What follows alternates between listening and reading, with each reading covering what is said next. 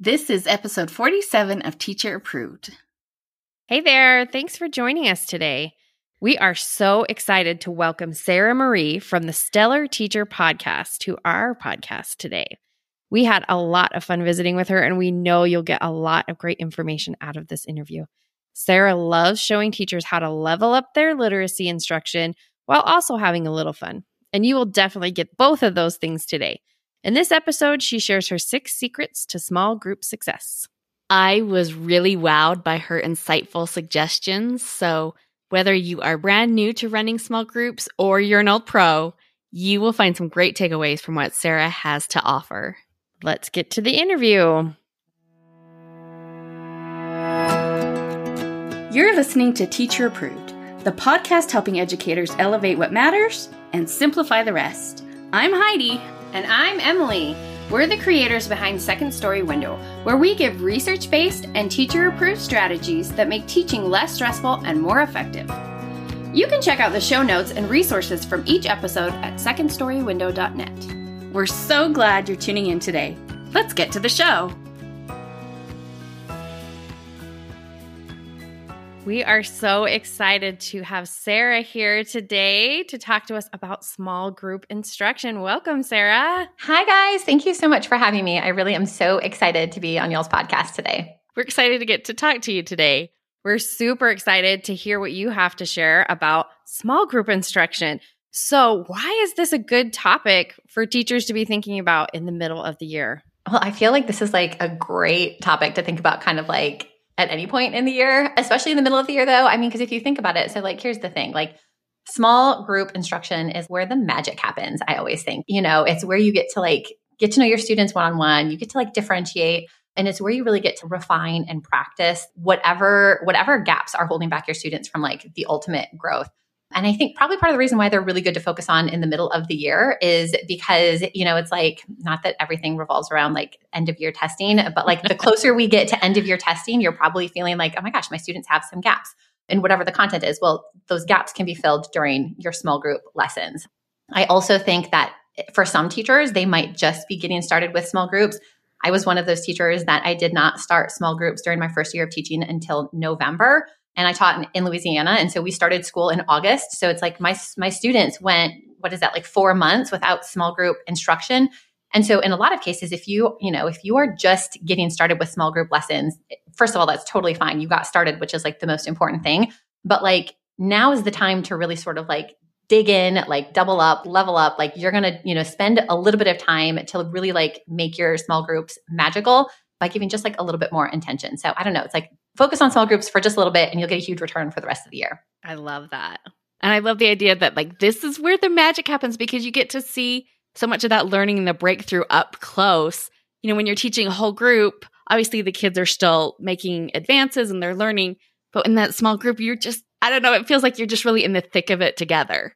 And you're really seeing the next steps start to take shape. It's so powerful. It was always one of my favorite times because I feel like you get to know your students on such a personal level. And it's especially for some students that don't do well, if they're introverted or they don't do well whole groups, students can really come out of their shell in small group lessons. So I just feel like it's a great time to really connect with students on such a personal level. And as an introvert, I appreciate that you're thinking of that because, yeah, even a whole group, I mean, maybe it was different when I was 6 or 7, but as I got older, I really got a lot quieter. And, growing up in the 80s and 90s, small groups weren't so much of a thing.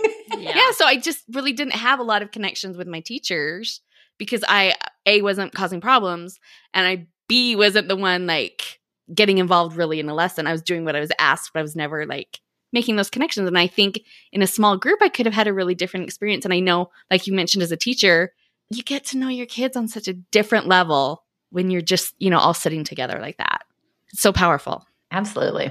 So what else can you tell us about the benefits of small groups? Well, I think obviously it's getting to know your students on a personal level is a huge part of it. And, differentiating because you have students that, you get to figure out here's the small group of students. They might need an objective that's different than another group of students.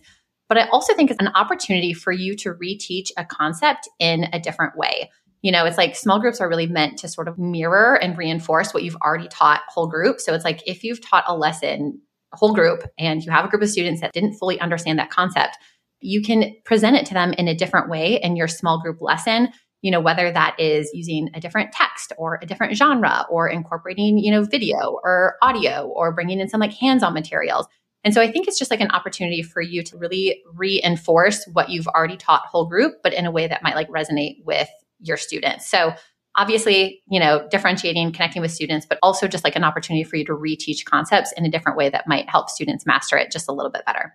That's such a good point, because we don't want our small group instruction to be an exact mirror of the whole group instruction. You're just going to end up, you're digging the hole deeper of the, disconnect between what they get, what they're understanding and what they need to understand. So this is the perfect place to pivot. I also found with small groups, I love that because you needed fewer resources. So like if I needed a certain math manipulative, well, if I only need it for 6 kids, I can afford that, as opposed to like, I need it for 25 kids. I maybe can't fund that, but I can use something more hands-on, something more concrete with a small group that is just not possible in a whole group setting. Yeah. I think that's so smart, because it's just like, teachers a lot of times are bringing stuff like from their own fund at home or their own budget, or even just like, I taught in schools where they're like, great, you get 5 whiteboards for your class. And I'm like, what am I supposed to do with 5 whiteboards? But then it's like, great, these are like one of our magic tools at small group table, which is just like made small groups more appealing, because students are like, great, we could use the whiteboards during small groups. So, I think anything that you can just use to like make that small group time like more special is also another way to like elevate that time with your students. Yes. So what are the unique aspects of small group teaching that also make it challenging at times? So I think small group lessons or teaching is like really one of the most like powerful tools that a teacher has. And I think it is probably also one of the most challenging things to plan for and implement and manage and, all of that. And, I think it requires a lot of like prep and intentional planning. You can't just be like, I'm going to start small groups tomorrow and like not do anything about it, or not do anything to get ready for it. It's like, you have to, first of all, make sure you have a very concrete plan for the rest of your students, which I feel like is probably one of the biggest mistakes that teachers make, is they don't spend enough time thinking through what is the rest of the class going to be doing? Because the reality of it is you could have a really incredible lesson like planned and prepped for your small group table, and it could go perfectly well. But if the rest of your class is like chaos and disorder, then that is a waste of your instructional time, because, 80% of your class is not engaged in a meaningful learning activity. So when you're preparing for small groups, you have to take time to plan for the rest of your class, which is going to also then require some training and prep work, because those students need to know how to be independent without your help. But then it also requires you to plan and prepare for each of your individual small groups. And more than likely, you're going to have, anywhere from 4 to 6 groups, and those groups are going to have a variety of needs. And so it's not like you can plan one small group lesson and then rinse and repeat, 6 times. If only, right? If only, right? But you have to plan a different lesson for each group, which means then finding a different set of materials or text or, whatever it is. So, it's like the ultimate multitasking challenge for teachers. Like you have to plan for the rest of your class and prepare and train them, but then you also have to plan for multiple, small groups, and then making sure that like your students within that group, if one student's growing faster than another student, like when do you shift the groups, and then how do we assess the groups? There's all sorts of just like moving parts that happen with small groups that require teachers' intentionality with it that make it challenging. Not impossible, but it is definitely challenging. I think moving parts is a really good way to summarize what it's like trying to teach small groups. And you have outlined 6 steps for small group success. Do you want to walk us through that? I know we've touched on step 1 a little bit, but do you want to walk us through your steps for success? Yeah, absolutely. So I always think it's kind of like, I get a lot of questions from teachers about small groups, like, I need help with my small groups, or I'm getting ready to start with small groups. Like, what do I do? So I think anytime that we can give teachers a set of steps or processes to take, it's just like, okay, this is where you're going to like focus your energy and attention. So the number one thing ultimately is make sure that your students have something meaningful to work on. And, when you are sort of like thinking about the rest of your class, I kind of think that there's almost 3 categories of tasks or activities that you can provide them with. And they're all beneficial. And so it's one of those things where it's like, pick what works best for your teaching style. So you could have the rest of your class working on, like literacy centers or workstations where there's, a variety of tasks, and they rotate and they're working in small groups, and they do something for 10 minutes and then they switch to another task. That works great for a lot of teachers. You could also have your students do like a self-paced independent reading or independent writing. And that also works great for a lot of teachers. And you could then also give them like a teacher assigned task. So rather than, having them do the independent reading and writing, you might say today, you're going to complete this assignment while I'm pulling my small group. So you're basically guiding that time that the rest of the class is working. And ultimately, it just depends on your style of teaching. I think that like centers and workstations are fun and they're great, but it sort of is a classroom management, like, I don't want to say nightmare, but like there's a lot that goes on. So like if you as a teacher, moving parts. So we'll go back to that moving parts. But like if you as a teacher don't feel confident with all those moving parts, you can still pull small groups, just like shift what you have the rest of your class doing. So that's like step number 1. And then step number 2 is making sure that you are planning your small group lesson around an objective that is going to benefit your students. And I think this can be challenging for teachers because there are so many, like if you think about specifically like literacy, there are so many aspects and elements that go into creating skilled readers. Even if you just think about like the 5 pillars of reading, like phonological awareness, like phonics, fluency, vocabulary, comprehension. And you might have a group of students that really struggle with phonics, and they're going to need help and support in that area. But you might have another group of students where like their hang up has to do with like vocabulary and they struggle with word parts and everything. And then you might have another group of students where it's like, they can read all the words accurately, but like they can't understand what they're reading. So they struggle with the comprehension side of things. So, it's really important that you sort of know how to group your students and that you know what it is that they specifically need help with. And I support mostly upper elementary teachers. And if you have any upper elementary teachers in your audience, this is a little message for them. But, so often we focus on the list of standards that our students are required to master by the end of the year. Or we focus a lot on what are they going to be tested on at the end of the year. But what you really need to focus on is what do my students need in order to grow as a reader? And in some cases, if you are a 3rd, 4th, or 5th grade teacher and you have students that are struggling to actually decode a text and, read the words like at the very basic level, you might have to back up and start where they are at. Because if you continue to spend your small group time focusing on helping them master the standards, or you're focusing on some sort of test prep, or you're focusing on comprehension, but they can't actually read the words, like you're not going to get any benefit from that small group. And so, once you've got the rest of your class, like figured out what they're doing, like the next thing is to make sure that you're planning objectives that are going to benefit the students in the group, regardless of like how far back you need to go. Start with what your students need, not with like what your state is telling you they need to learn by the end of the year. I think that is such a powerful message. Hard though for teachers because it's like, wait a minute, like I need these standards they're supposed to master. Like I don't have time to back up, but it's a matter of like it's just, we have to give our students what they need.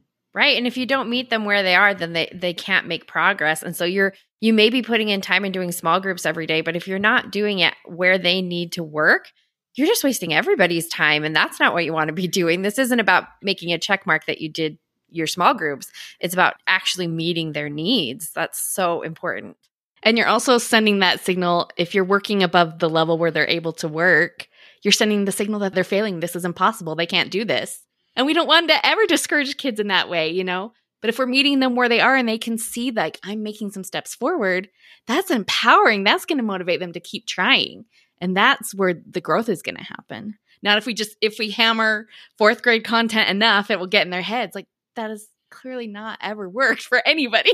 Yes. It's doing the same thing over and over again, but expecting different results. Yes. I feel like, and again, it's like teachers have so much like horrible pressure from like states and districts when it comes to like testing. So like, I totally understand, but it's just like, if a student can't, like if they didn't read and understand the text the first time, like giving them more practice and exposure to the same thing is not going to help. Like we need to go back and figure out what sort of challenge, roadblock, hurdle does this student need in order to grow? And like, that's where we need to start. Yes. Okay. So the third thing that I think teachers should do if they want to have small group success is intentionally incorporate writing into every single small group lesson. And I think to some cases, like teachers might think, well, I teach reading, like I don't teach writing. But I feel like there's such a strong connection there is such a strong connection between reading and writing. And whether it is, students are writing an answer to a question, or you do, 2 small group lessons that focus on, reading a text and discussing, and then they write about it. you want to give your students opportunities to write. And I always think that like reading is one of those things that is so abstract. And sometimes it's hard to actually see like what is going on in the student's brain when they're reading this. But when they write about what it is that they're reading, they can make their thinking visible. And it's an opportunity for you to get a little inside peek into, their understanding of the text. But also, most students struggle with writing. And most teachers also don't have enough time to effectively teach writing the way that they want. So if you can just be committed to incorporating writing into every single one of your small group lessons or your small group lesson like rotation, that's just going to benefit your students not only in reading, but also in writing as well. That is certainly an area where I have fallen short in the past of making sure that I'm including writing. So that is a very good reminder. And it's such a good way for kids to own the learning that's happening. Is, when you're reading, to an extent, you are the consumer, but when you're writing, you're having to be the producer of the information. And that is going to force you to think at a deeper level about everything that's going on, about what you understand. And like you said, as a teacher, you can't see into those little brains. So this is the only way. You have to know what's going on in there. So it's just such a powerful connection. And I don't think I've ever recognized the connection so clearly as like, this is important in the small group because you're working right at their targeted area. So why not get so much more bang for your buck, as it were, in the small group time? We're going to work on, these certain skills and then also have some kind of like, they're going to have to produce something to really solidify that understanding. It's so powerful. So thank you for sharing that. Hey there, teacher friend. Do you have a question or concern that could use a teacher-proof solution? We'd love to help you out by answering your question here on the podcast. You can submit your questions to hello@secondstorywindow.net and put podcast question in your subject line. We can't wait to hear what's on your mind.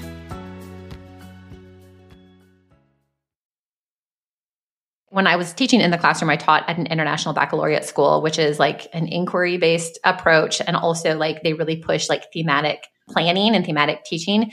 And so we had to really think about how are we integrating all subjects kind of like at all points. But I feel like we have this tendency to teach in isolation, right? We have our math time and then we have our reading time and we have our writing and we have our science and our social studies. But like the reality of it is like our learning does not happen in like buckets, right? Or like what you were saying, like the production, like if you're going to write something like that doesn't happen just during writing, like we're producing writing in all aspects. So I think anytime that you can like be intentional about integrating multiple subjects at the same time, that helps students realize that it's like, okay, wait a minute, my learning has a benefit in like all other subjects. So even like, with this incorporating writing into your small group lesson, like one of the things you could have your students do is after they've read a text, you could have them summarize it. So they're writing, but then the next time you come back to your small group table, have them go through the writing process of their summary and have them revise it and look at the word choice and look at like, the voice that they used. And are they like being succinct? Did they organize it in the right way? So it's like they're still focusing on the comprehension of the text, but you're also then bringing in some of these other writing skills as well. So just small things you can do to like highlight writing during small group. And like I said, it's going to elevate both reading and writing. I love that.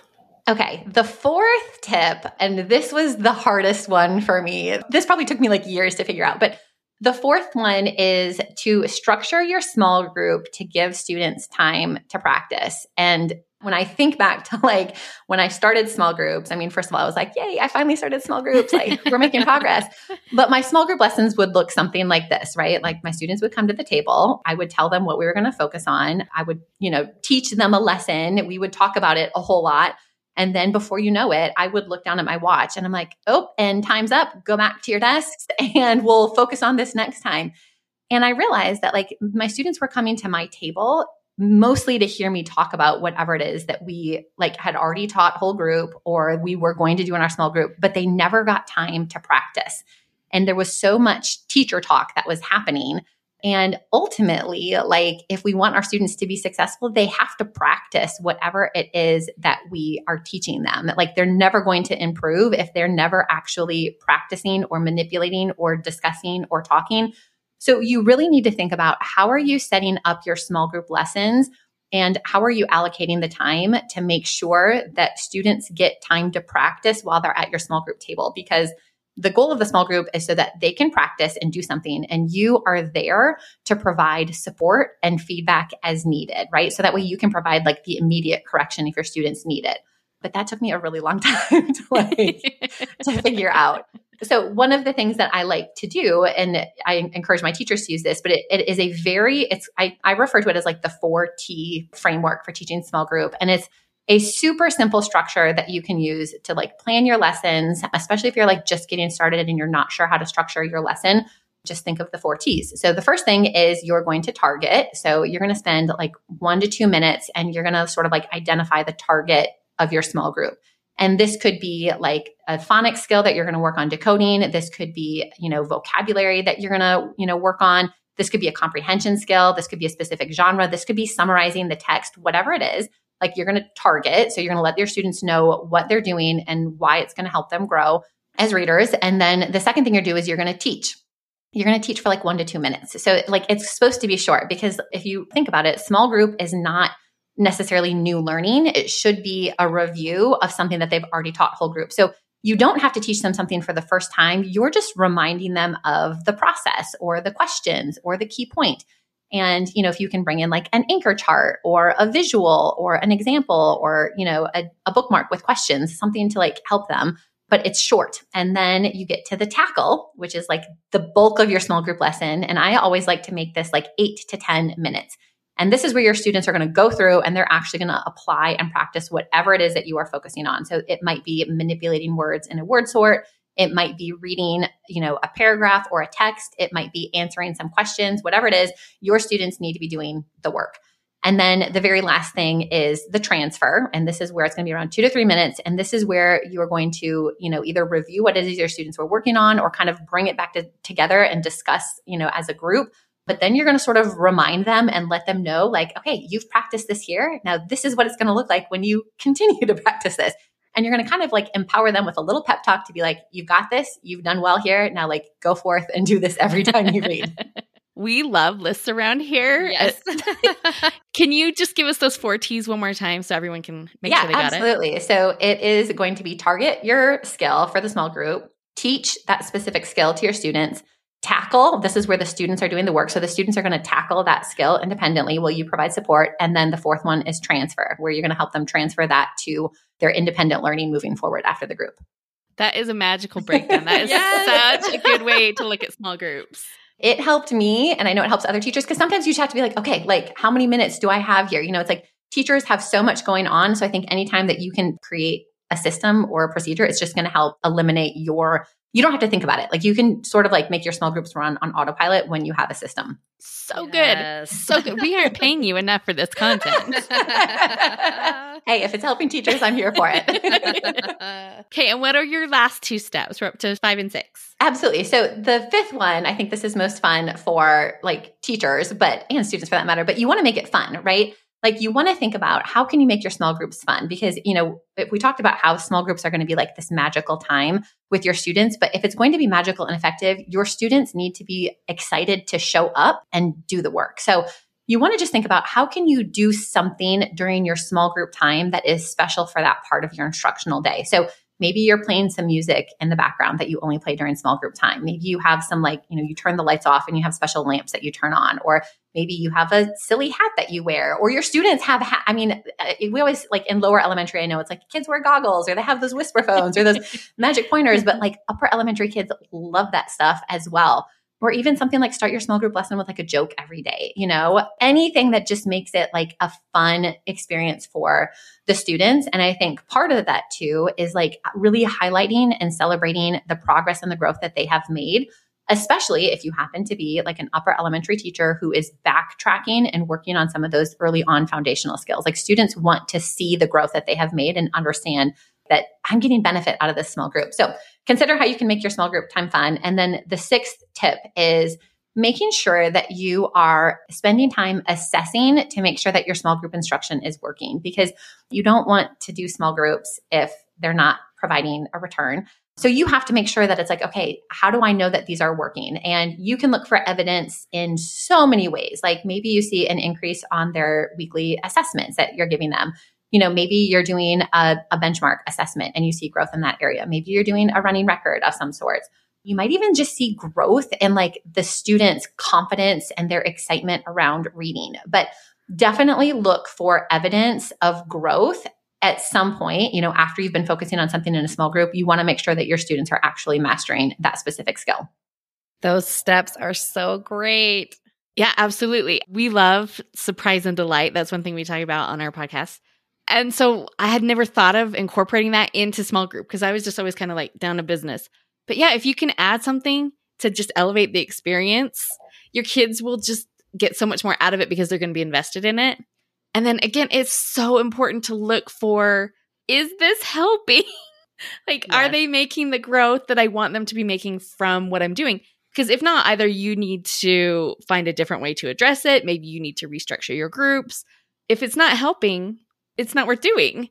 You got better things to do. So, right. So we have to make sure that we are assessing to make sure that really all of these moving pieces have a purpose and that it's serving the purpose that I need it to. So that's so important. Thank you for sharing all of those. Absolutely. And what would you say, before we finish up, what would you say to a teacher who is wading into small groups for the first time and they are feeling a little overwhelmed? They just got super jazzed about hearing all of your steps and they want to do it, but they're feeling a little overwhelmed. What would you say to them? Yeah, absolutely. I mean, I think first of all, it's completely valid to feel overwhelmed.